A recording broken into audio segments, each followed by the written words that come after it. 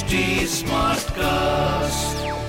You're listening to a Hindustan Times production brought to you by HT Smartcast.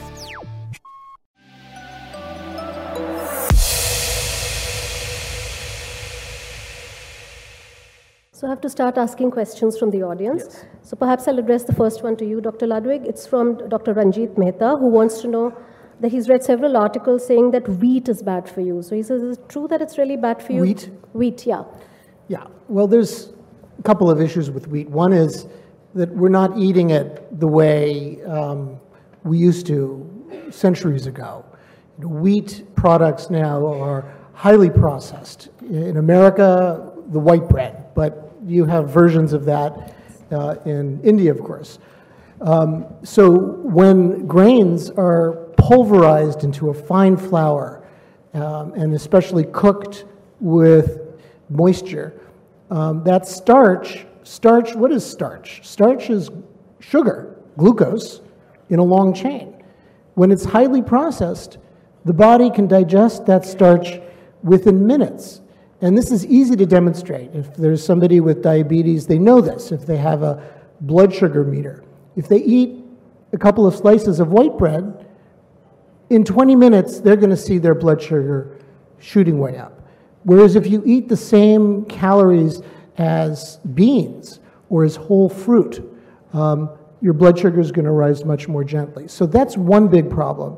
And then there's a specialized issue which relates to gluten. Gluten is the protein, the types of proteins, there are a family of them that make wheat sticky. And that's a useful culinary property because it helps bread rise and makes for delicious baked goods. But some people are extremely sensitive to wheat. When they eat gluten, their gastrointestinal tracts get inflamed, and that's called celiac disease. And that's well recognized. But there's probably some additional people who don't have celiac, but when they eat wheat, there's low-grade inflammation. Low-grade inflammation means, you can't diagnose it necessarily with a standard test, but you might have a little more indigestion.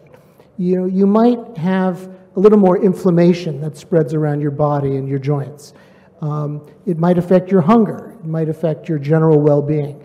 So one thing that people can try is eliminate wheat. There's no human requirement. So what you're saying for is wheat. people should actually maybe perhaps get tested for an allergy or intolerance, right? Otherwise, wheat is not bad for you. You can get it tested, Yeah. but beyond celiac disease or reactions, so much wheat products may be, one of the least quality components of our diet, and we can try to just give it up. Try to give it up for a few weeks or a month and see how you feel.